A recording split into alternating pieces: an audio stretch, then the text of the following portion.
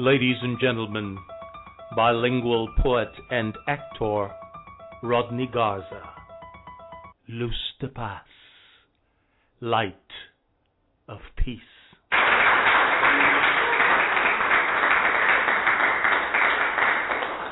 Thanks for the love. Give us, Mas, of the loose, of the loose, of the loose of Paz. Give us, Mas, of the loose, of the loose, of the loose of Paz. They say, if you look at a blinding light, you may be bound to lose your sight. But if you never see the light at all, you risk a mind that may stay small. Some people get it. Some figure it out. Some have no clue and will never know what it's about. The age of enlightenment has come and gone. The unenlightened seem to have all but won. The age of reason has unfashionably fallen out of season. We've gone back to glorifying that character played by Gleason. You know, the guy who always promised that one day he'd put a pow right in her kisser. But I'm pretty sure if she left him, that fool would cry because he'd miss her. We've devolved into the age of road rage behind a mobile monster cage. We're also part of the age of the worldwide stage where predators troll for those performing underage. Wearisome war continues to be the new world order of the day. Many who call themselves right still spill hostility about all things gay. Unprofit-like, for-profit corporations treat third world nations as personal slaves. Double-dealing agencies spend gazillions trying to stop people from enjoying raves. High society steps into the spot that bathes them in a cesspool of light. Cartels learn from superpowers how to get things done through might. The revival of medieval obscurantism serves fairly unbalanced muse. Those who whistle sensitive and crucial leaks become subjects of abuse. When the light at the end of the tunnel seems to slowly transform into a transnational bowel-filled funnel, don't despair. Show you care and share your ever-glowing luminescence. Let us freely fill the air with our flicker, and let the forces of ignorant darkness feel our presence. Show us your light. Share with us your very own special insight. Light us up so that we may peacefully sip our cup. Give us, mas, of the loose, of the loose, of the loose of Paz. Give us, mas, of the loose, of the loose, of the loose of Paz.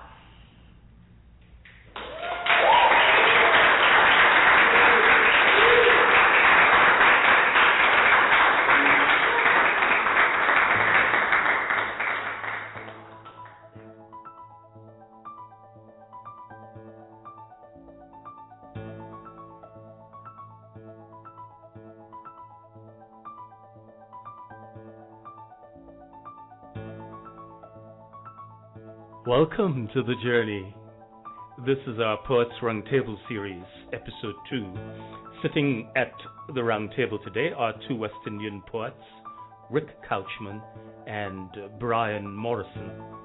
So fill up your glasses and cups and gather around for a poetic exploration of sex, suffering, and spirituality. As they prepare to enthrall us, here is poet and author of 6 books, all the way from St. Louis via Longview, Texas, to star our hearts and minds and souls, none other than the talented and beautiful mother of 6, ex-Blue Rayne, Heaven's Key.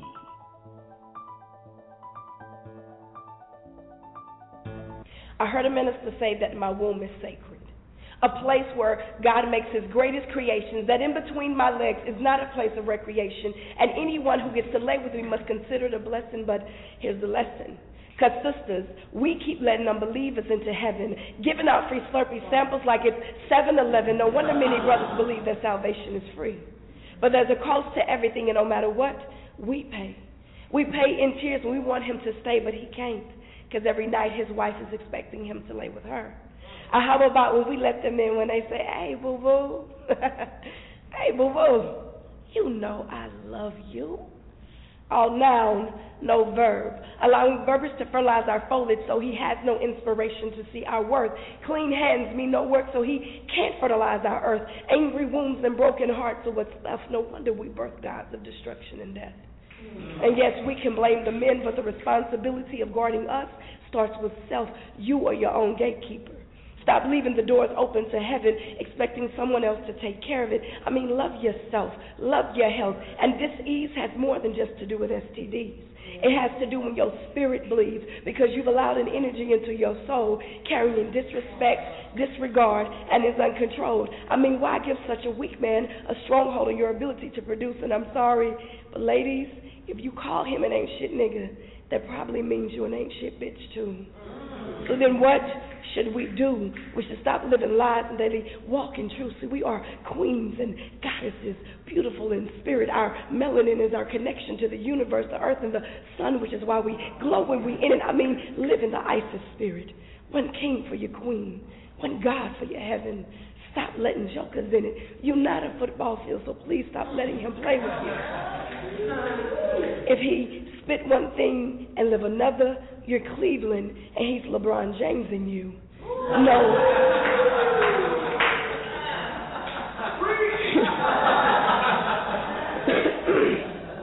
No different than the slave master's speech that seems so sweet. He enslaving you, but because he looks like you, it's cool. And yes, everybody plays the fool sometimes. I wish one time we do, but ladies, y'all know how we do. We be like, girl, he got a good job, nice car, big dick, and he fine too. I get it. But will he provide for you? Take care of your needs and provide for your seeds. I mean, does he love you enough to put on a condom, or does he have raw expectations with ease? Does he get into your heaven without having a lifetime admission and no fee? Keep giving heaven away like penny candy. You're going to find yourself pennies away from loving happiness, praying for God to set you free. Kind of hard for him to do that when you're the one that holds the key. That's that peace.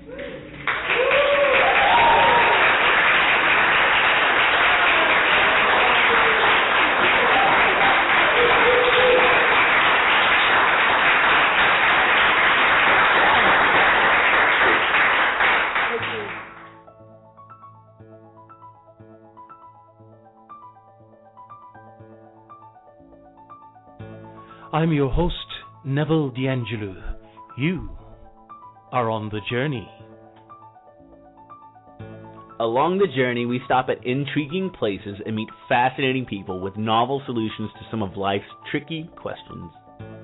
And we play a few games and track the remarkable characters of 3 classic books: A Soundbite Life, Flight of the Fused Monkeys, and Illicet, A Time to Begin Again, all of which can be found on Amazon and Barnes & Noble. Seated at our Poets Round table is our featured guest, the Dean of Students at New York's Robert Louis Stevenson School, Rick Couchman. An exceptional student advisor, he has taught a wide range of subjects, including great books, writer's workshop, philosophy, computers, and martial arts. He is a softball, basketball, and athletics coach, an expert backpacker who is always ready to share his love of the outdoors with others, and he is about to be honored at this year's Stevenson Gala. Congratulations. Rick Couchman is author of Musings from Outside the Universal, which you can obtain from Amazon.com. He is joined at the table by fellow West Indian poet, a corporate project manager, Mr. Brian Morrison. Both of these men are proud fathers. Mr. Rick Couchman hails from Guyana. Mr. Brian Morrison was born in Jamaica. Join me as I pull up a chair at this virtual Poets Round Table.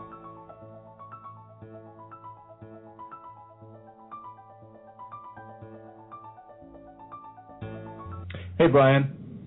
Hey, I was thinking the other day about Sam's poetry, and Sam was supposed to be with us, but he couldn't be here, unfortunately. And I know that some of his poems are not all of them, but a few of them, they are sort of on the erotic side. And now I'm not into writing a lot of erotic poetry, though sort of underlying my poetry there is that sort of eroticism, as it were, but not as overtly as some people might include in their poems. But I like his poems and the sort of visceral eroticism that comes out in them. And I'm wondering, what's your take on the place of sex in poetry, and especially how its influence on modern poetry? Oh, okay. Well, sex and sexuality is a very common theme in today's society, right, Rick? Mm-hmm. And it's used to promote and market every conceivable product that's out there. And in a sense, that has also helped to kind of strip away of the sacredness of sex, for lack of a better word, right? Yeah. And it also exposes a raw and unfeeling attitude among young people towards sex and sexuality. Now this, to me, kind of leave their bodies as mere merchandise, right? And this, I think, is depicted in most of today's modern music, especially rap, which is also a form of poetry. Right. Now, what's interesting is that I remember I posted a quote on my Facebook page the other day, and it was a quote from Song of Solomon. It's that one of the books in the Bible. And what is interesting about Song of Solomon, rife with poetry, of course, is that it is highly erotic, but not erotic in this, ridiculous way or this superfluous way, but there's a rich eroticism about it. It's an eroticism that is real, that celebrates the human body, that celebrates that passion and feeling between two individuals. And the poet in that book talks about celebrates the woman's breasts, the succulence of her lips, her richness or voluptuousness, and but there's nothing ridiculous about it or demeaning about it. It's a celebration of the human body and this wonderful experience that couples can engage in. And Rick, and I quite agree with that, and that's why I when I said earlier about our bodies, both male and female bodies are the object of merchandising. This strips away from what it is to carry around in a very meaningful way poetry and the body and sex and sexuality. I got you. But can I pose a question to you guys? We're talking about eroticism in the old-fashioned way, as say in scripture, or of the eroticism of the Renaissance era. But what is different now? Why is the modern eroticism not as beautiful as the ones that you guys are depicting? Well, to me, there is a overt, I think, a very disrespectful manner in which, especially young people, look at themselves and describe themselves. So it's up to me as a poet, therefore, to make sure that I don't go that route. And I try to make my poetry, especially as it regards to sex and sexuality and the human body, as beautiful as possible. The other thing, yes. Yeah, the other thing too is that there's a rawness to it, and not only that, it is suggestive of a sort of a unilateral experience. The whole idea of the engagement between two individuals is pretty much lost because it's engagement for self. For self-fulfillment rather than engagement for mutual fulfillment. So what is missing is that recognition of the enjoyment or the pleasure for the other individual, or the mutual pleasure that can be derived from an experience, whether it is very sexual or sort of tenuously sexual or fleetingly sexual. What it is today, it is more, the emphasis is more on satisfying the self rather than engaging in that mutual symbiotic bliss and pleasure that is available for the experience.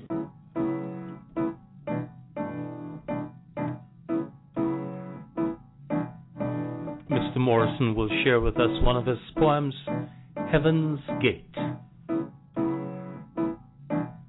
Now, where do I begin? Where do I start to chart this ancient tale of the heart? When I first laid eyes on you, a gazelle strutting through the crowd, lost in a sea of rainbow-colored hues, natural, nothing fake, lover of thyself. Your walk, your talk, so surreal. Could she for me really feel? Or when I first ran my fingers through your dark and nappy hair, holding you close, whispering, sensing your passion rising, me, you, straddled on grandma's chair, as your beautiful smile disappeared, big brown eyes filled with tears. It was then, at heaven's gate, my heart raced, sealing my fate. Oh, let this feeling forever reign. Systolic veins dance unchained, leaving us weak, dizzy, fainting, cells begging for air, asphyxiating. Hold on, wait, let me come with you. This perennial addict, slave of your love, send me soaring on stars above, all because at heaven's gate I stoop and seal my fate.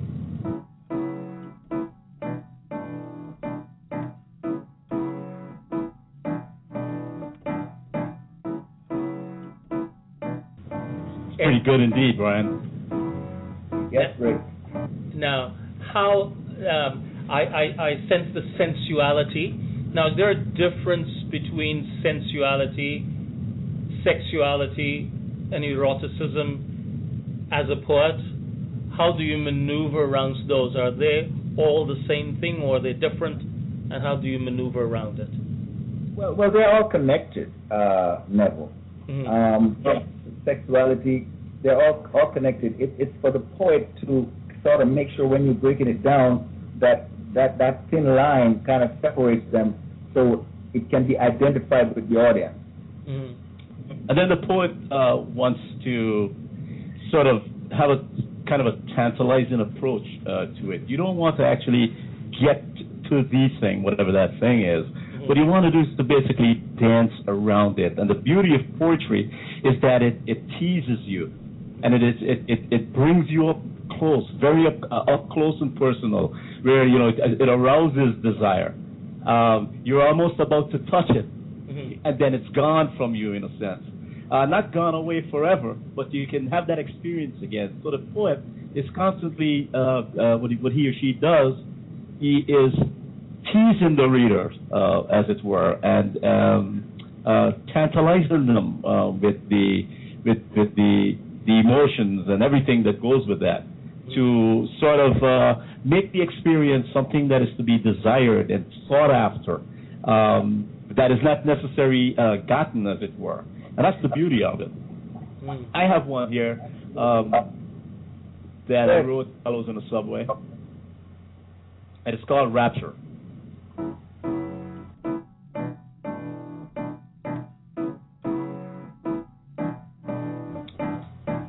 I saw him. Our eyes met, and I fell in love. I saw him again. He smiled at me. I smiled at him. He asked my name. I yearned for him. And after that, I never saw him again.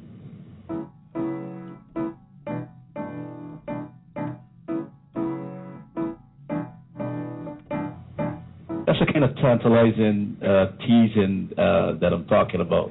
It's almost cruel, though. I like that. Well, it's not cruel, but the thing is that if you terminate upon the experience, then you go away and there's nothing. Right. And so you want to always have the experience living before you. And the way to have the experience living before you is really sort of put the line out there and dangle it before the. That's the beauty of it. When I said cruel, I didn't mean cruel in a barbarous way. That cruelty, but in terms of, as you said, wanting to hang on to, it's like grabbing at something beautiful, but it's slipping through your fingers. Right. And you know something, Rick, the way that poem ended, a lot of people have that experience where they see this person, one time, and it's fleeting, and they will live their life forever wanting what would have happened, Right. And remembering the experiences as well, and forget about what could have happened. Right. It's that experience in itself, that moment where two individuals locked eyes. And in that moment of locking eyes, we have this feeling of passion and sensuality and eroticism, and you know it, and there's not necessarily a desire to bring anything to completion, but it's just that meeting, that moment that is infinite in itself because you keep remembering it, you will never forget it, Now, is that you guys, both of you have, and I don't want to call it subtle because there's nothing, I don't know if subtle would be the right word, but comparing that or contrasting that from the rawness that you were objecting to earlier, am I capturing the point that you guys were making earlier? I mean, you're referring to young people. I don't know if it's just young people alone. You're saying the sexuality or the sex in today's poetry is so raw, so in your face, that it destroys something. Is that the difference? Am I getting it? Well, the difference is like a total of lack of respect towards the next person, your body, his or her body. Right. That's what I think separates them. And when I referred to earlier on about the merchandising of bodies, this is what I think kind of just destroys the what you call the flow, then, so to speak, of wanting to be sexual and respected. Yeah, I don't think we are knocking poets who address the issue of sexuality and sensuality and eroticism in their poems. I think when they do that, what they're basically doing, however they capture it in their poems, what they're basically focusing on is that moment of experience, which is so absolutely important.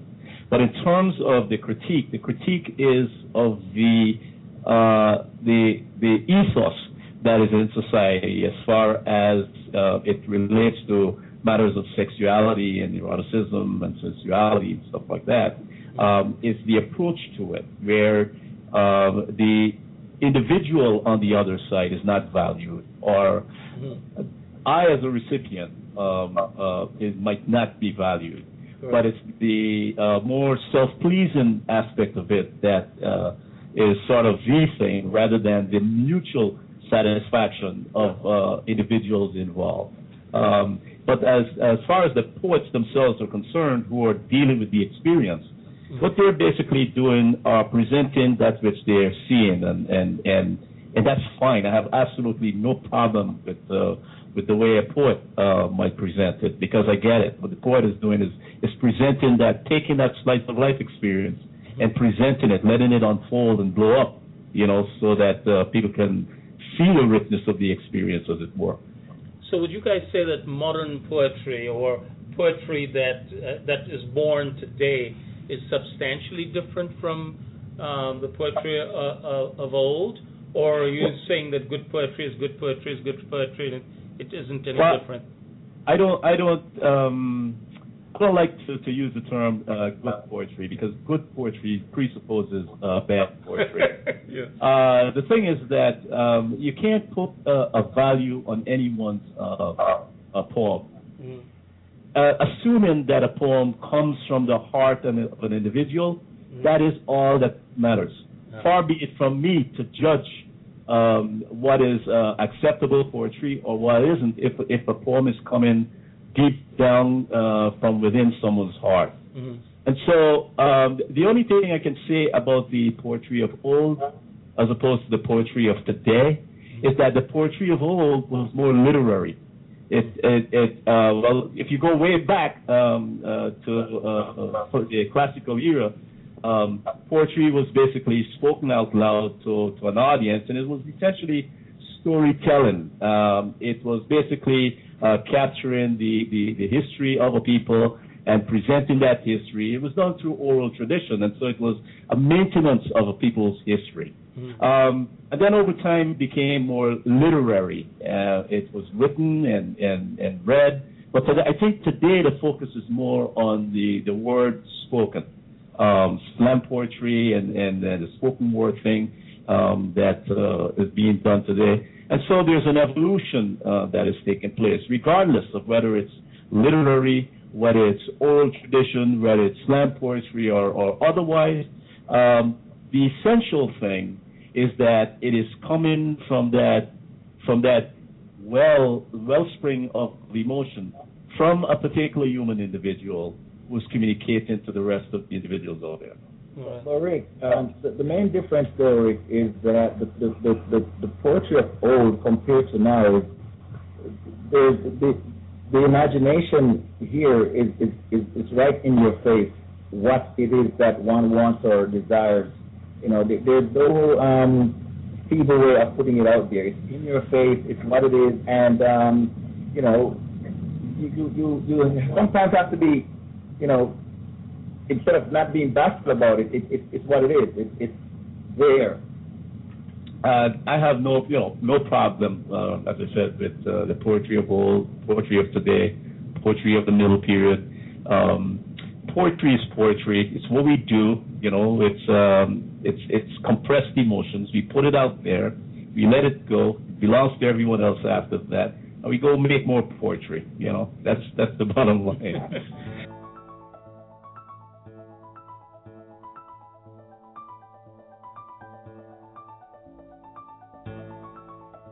We're listening to Rick Couchman and Brian Morrison at the Poets Roundtable series.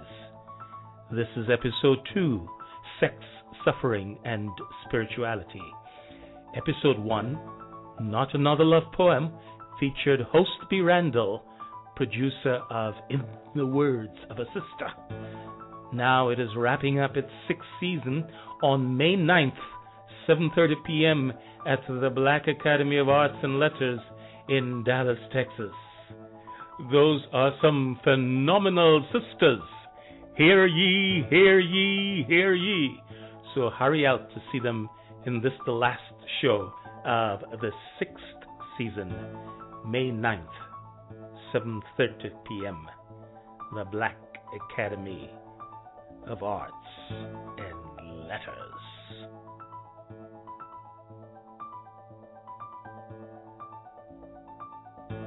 It is time for this week's standing question. Here it is. If the great poet of all poets, the supreme poet, has just written 3 poems, one of which is a poem of your life at this moment, which of those 3 poems is the poem of you? The poem about a leaf? The poem about a puddle? Or the poem about a stick? Yes, if the great poet of all poets, the supreme poet, has just written 3 poems, one of which is a poem of your life at this moment, which of those 3 poems is the poem of you? The poem about a leaf? The poem about a puddle? Or the poem about a stick?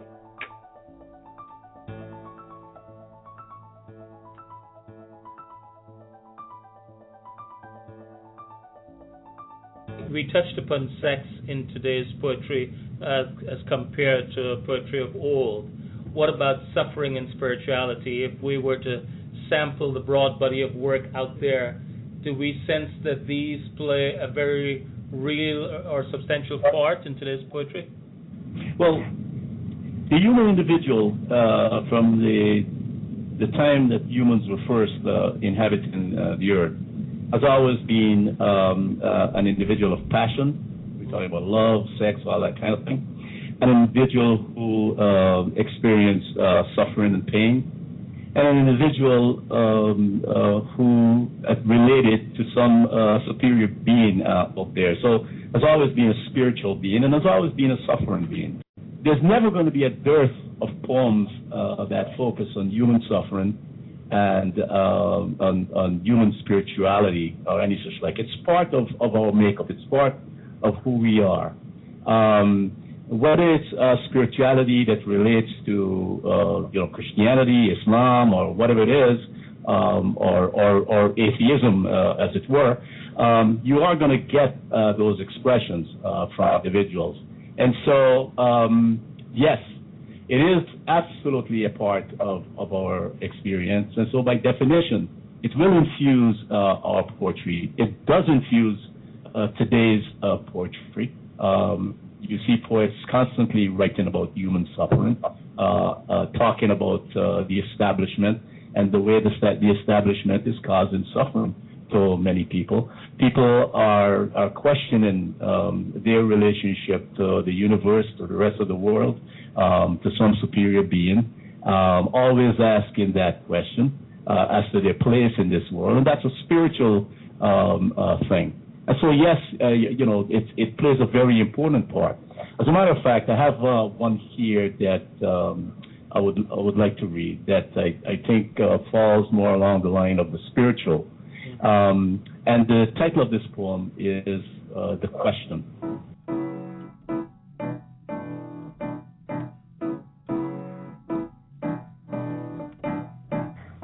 And shall I then dare ask the burning question, for so long frozen within my restless soul, imbuing my tongue with aching numbness and igniting that rabid percussion in my chest?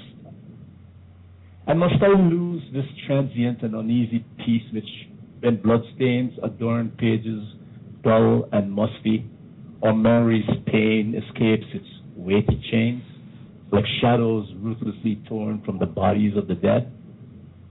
And shall I then proceed with the transaction, or accept the inevitable, or negotiate a deferment, a compromise, knowing well that choice in reality does not exist, but that it is just the foggy, elusive dreams of fools? And must I, without argument, embrace your terms, walking away, wringing my hands in mournful dejection, like a canine chased off with its tail between its legs and complaining about the gross unfairness of it all? And can I will that this be nothing but a withered dream trapped in a thicket, like the substitution for a sacrifice? A weary dream in which life begins to die as soon as it is born, and begins to live as soon as it dies or is no more? And after all is done, shall I dare ask the question, in process bearing my soul, exposing my vulnerabilities, risking the eternal summons, the dark confrontation, and in the end, will he be bold enough to answer? Will he be open to a compromise?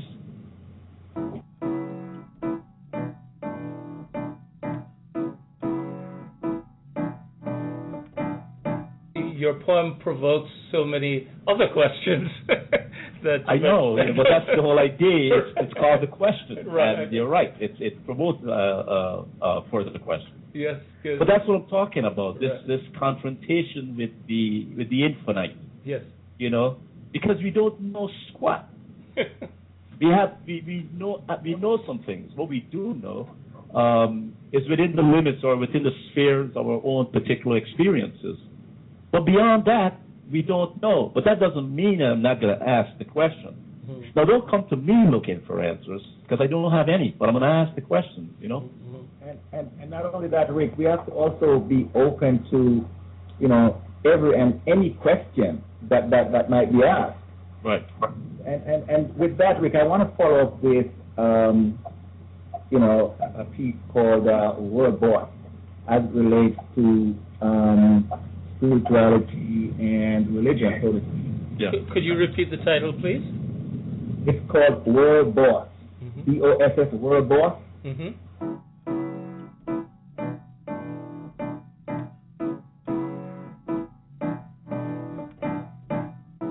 6 long days man's creator did set Earth's equator. Miraculously in a hurry, oceans and heavens scurried. For I and I to fathom his is indeed awesome. So rebuke and criticize. Religion, keep your baptized. I'm not an angry atheist, nor a thirsting theist. Just a functioning brain in a skeletal frame, church fails to tame, of which no shame.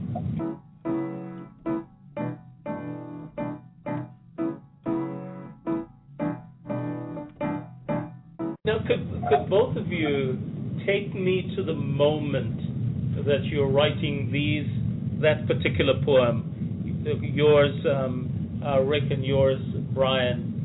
What motivates or plugs those set of words and thoughts out of you at that particular moment? Well, all right, Rick, I'll go first. Go ahead. I was giving a Bible by a friend, and as I was reading, I realized that the Bible started off with the 7 days, you know, of you know what God supposedly did in those 7 days. And I remember saying to my friend that for some reason it's very unsettling for me, because I have so many questions in terms of, you know, how it led to that beginning, so to speak. Mm-hmm. And that's when I sat down and I wrote this piece, you know, sort of questioning what happened on day 1, day 2, and just to say in my own way that, you know, I have a big problem or question where that's concerned. And you know, if you want to rebuke me or criticize me, go ahead. But I'm going to be asking and you know, putting up these questions as I see it. So, are you expecting the listener or the reader of that poem to just share your concern at that time, or to provide an answer, or what's the intent once that it's written? The intent is, there is a lot of people who have the same concern that the poet has. Yeah. So by putting it out there, it is saying, like, look, you know, I'm not alone in all of this. You know? Yeah. But my take on that is pretty different, because I'm putting it out there basically because I can't help but put it out there. I'm not putting it out there for anybody to do any particular thing with it, because once I put my poem out there, it's not mine anymore, and people can read it, view it, understand it any way they please. I have absolutely no control over that. But coming to the question of what would spark that, it's some very, very simple things, actually. It's not that I'm sitting there, thinking of some really esoteric thought or some deep struggle is going on within me, as it were. Though there are those occasions that would generate kinds of poems that anyone could write. But sometimes it's just a simple thing. And then, for example, overhearing a conversation between two individuals, and one individual seems to be the one who seems to have all the answers and seems to know everything and is carrying on as if he or she knows everything. And then, I'm not critiquing the individual or anything like that, but then it raises, for me the question, well, how does one know, how can one be sure? And so in my own mind, I'm having a conversation with myself, and then I go off into another tangent, and all kinds of other thoughts start to come about. And then from just one thing, bang, the question, and then I wonder, what is that question? And then I sort of focus in on my own experience, and then of course the words just start to flow, and then I can't hold them back. I don't know where they're coming from, and then bang, a poem is produced, and I have no idea what just happened. So for me, that's my experience. I'm sure for others it's pretty different, but no process of creating a piece, whether it's poetry or a piece of art or a piece of sculpture or a piece of music or whatever. The artist, we don't all have the same experience. It's unique and different, and that's the beauty of it. So in a nutshell, sometimes I know where it's coming from. Sometimes I have absolutely no clue. That's true, so true. Same here, Rayne. Yeah, there's one on suffering. We talked about suffering, and there's one that I wanted to share. Please do. And it's called a declaration of hope. Now, I'm not going to say much more than this, that while, yes, this speaks to human suffering, there's also a spiritual aspect to this poem that I am not at liberty to share, but anyone who has access to it can really look at it and examine it, and they will notice something really profound as far as spirituality is concerned, but that's for those individuals to find out. I've done my job, but I'm going to share it with you guys. It's called a declaration of hope.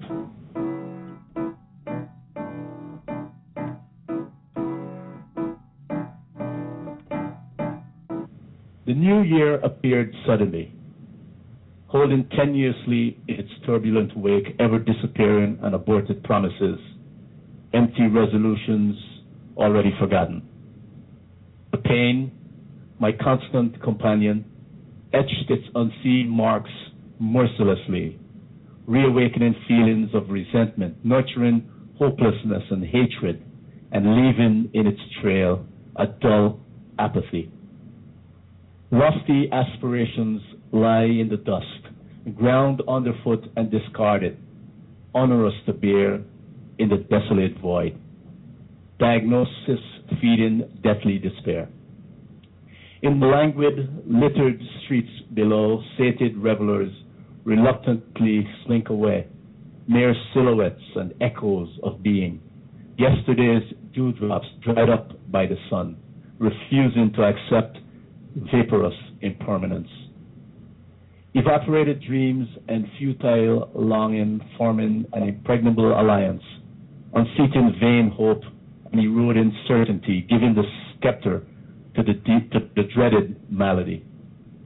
Emptied of hope, this tyrant I embrace, accepting the inevitable, waving the flag. No negotiation necessary, for by pain coerced, defeated once the news was first received. Misty-eyed, I gaze wistfully out the window, yearning for significance, so slithery and elusive, searching for some vindication for existence. Then I saw myself standing on the platform's edge, recalling the little girl looking softly at me, entreating me tenderly with soft black eyes. No words uttered, but everything said in that look. Grimly I surveyed the luminescent silence before me, taking little notice of the pain's pitiful onslaught, holding on, though by a thread, to one singular thought.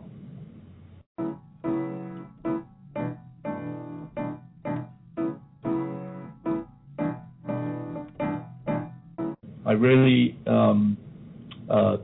say what's the context behind my poems, but this particular poem was written because a friend of mine shared with me that she was diagnosed with cancer. And this was a young woman in her prime. And I was devastated by that, and I could imagine how she felt. And I tried to put myself in her shoes. And basically, that poem was the outcome of my thinking about her and her situation. Thankfully, she had gotten treated for it, and is being taken care of. I haven't spoken to her in a while, but things were going very well for her. Wonderful. Yeah. Thanks, Neville. Thank you. Thank you. Yeah. Thank you. Yeah. Now, may I ask, did she see the poem or hear the poem, or is she? I shared it with her. Wonderful. Which is one of the this is not something I usually do, but I called her and I told her that I'd written a poem that is based on what she had shared with me, and if it were okay for me to share it with her. She was very touched by it, and it was a special time actually to know that. I think this was the first time I was connecting a poem with someone other than people from within my own circle. Yeah. Wonderful. Yeah. So you see, there is use for poets. Next question. Okay. Well, next question, relevance of poetry, right? Yes.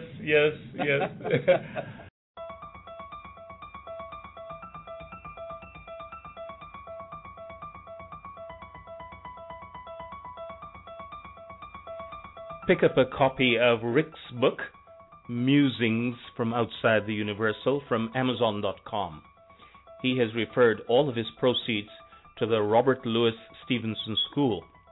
You can, of course, download, share, or embed on your favorite websites or social networks our continuing Poets Roundtable series and other series on the journey. Download your favorite episodes from iTunes or from Blog Talk Radio. That's blogtalkradio.com/thejourney. There is a dash between the and journey. Or from blueberry.com or from SoundCloud. You can find more details about our participating poets from RyoSports Radio. That's at ryosports.com. Click on poetry. Or from MatchboxMystery.wordpress.com. Click on poets. Or from the Velvet Door on Tumblr and other favorite platforms. In our continuing series, you will meet amazing poets including Alex Spoken Word Frazier, Priscilla Rice, Selah, Rodney Garza, Ex-Blue Rayne, Samuel Mann, and many more poets.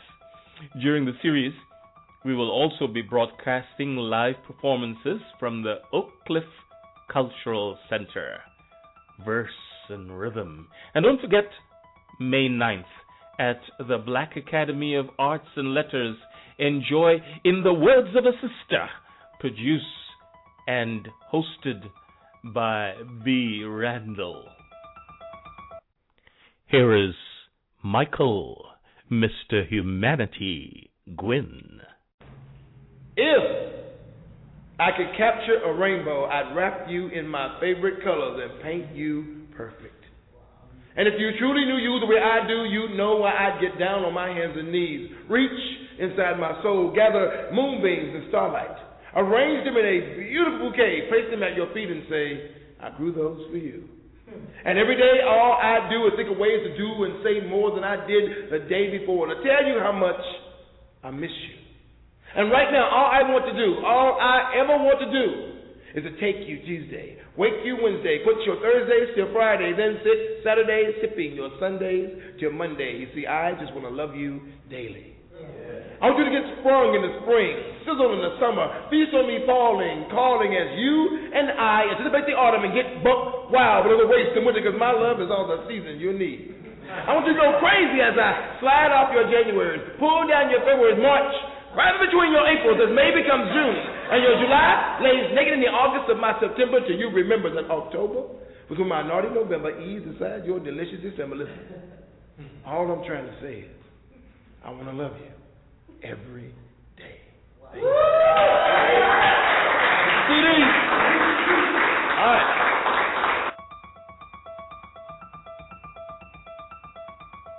See you next week.